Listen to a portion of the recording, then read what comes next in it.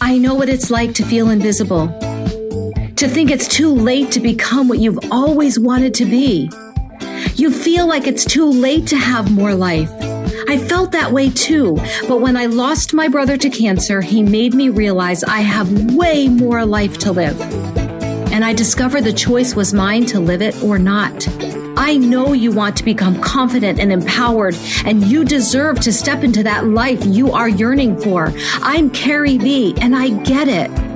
There is more greatness to come in your life, and I know you can feel it. I've made a choice to live my big life.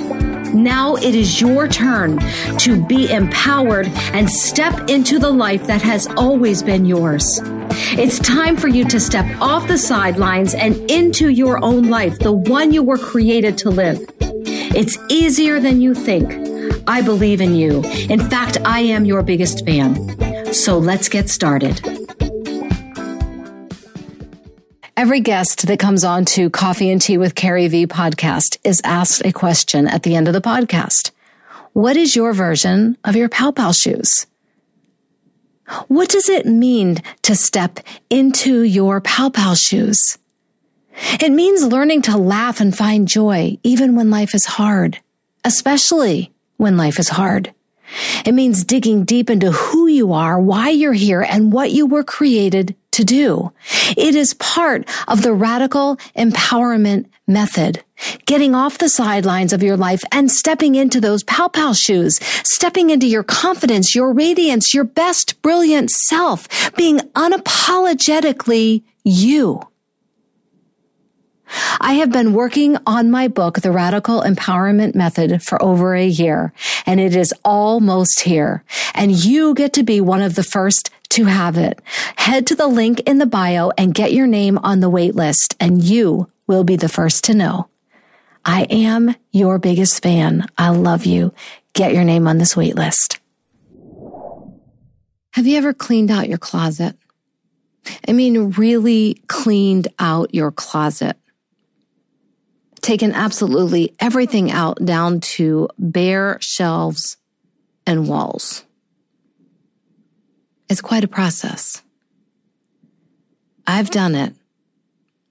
And the reason that we took everything out of our walk-in closet, absolutely everything, is because there was no room for anything in the closet.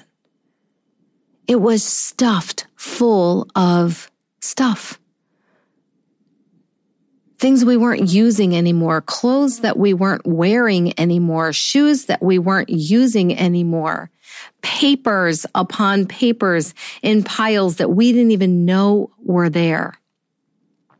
Stuff, full of stuff. And when we put it all back in the closet, what we realized is that we weren't putting back almost anything. Some of it was garbage. Some of it we truly wanted to keep, and most of it we donated.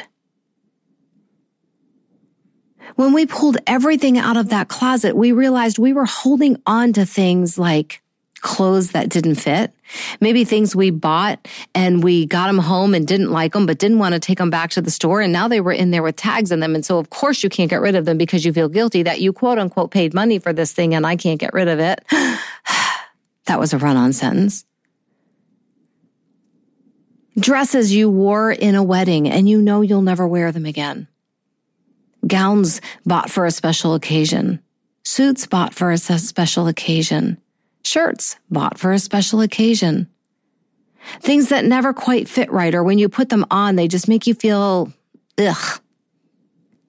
But we hold on to these things because we paid money for them, or because so-and-so gave it to us, or, oh my gosh, I wore this at this event and I don't want to forget the event, so I better hold on to the outfit. You know, that's not the way memories are made. But we hold on to all of these things. And then when there's something that we really, truly want, we can't fit it in the closet.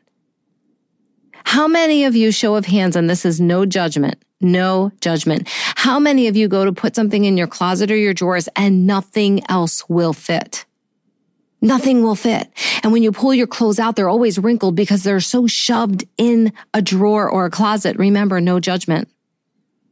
I told you we cleaned out our closet, but I haven't talked about my dresser drawers yet. That's for good reason. No judgment here, guys. But if you want room for the things you truly want, and if you want the things you have to stay looking nice, you gotta clean the closet out. You have got to clear space. Clear space for what is truly important. Clear space for what you truly want. Clear space. Clear space in your closet, in your dresser drawers, in every area of your house. If you want your favorite things to really pop, get rid of the things that you don't want or need. Seriously, get rid of them. Have you ever walked into someone's home and it's so beautifully decorated and you're like, wow, I really love this? Do you know why your eyes are drawn to things? Because they actually can be. When you are in a cluttered space, whether it is someone else's or your own, you are immediately filled with stress and tension. Order brings peace and calm. All the clutter brings chaos. We've talked about this before. And to fit in what you really want and to notice what you really love, you've got to get rid of the clutter. You've got to clear space. This is true emotionally as well. If you want to be radically empowered, you must clear space.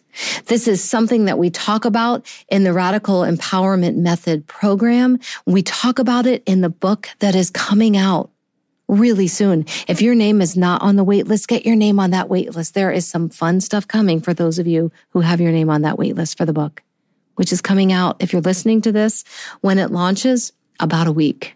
The Radical Empowerment Method. We talk about this concept of clearing space in your life.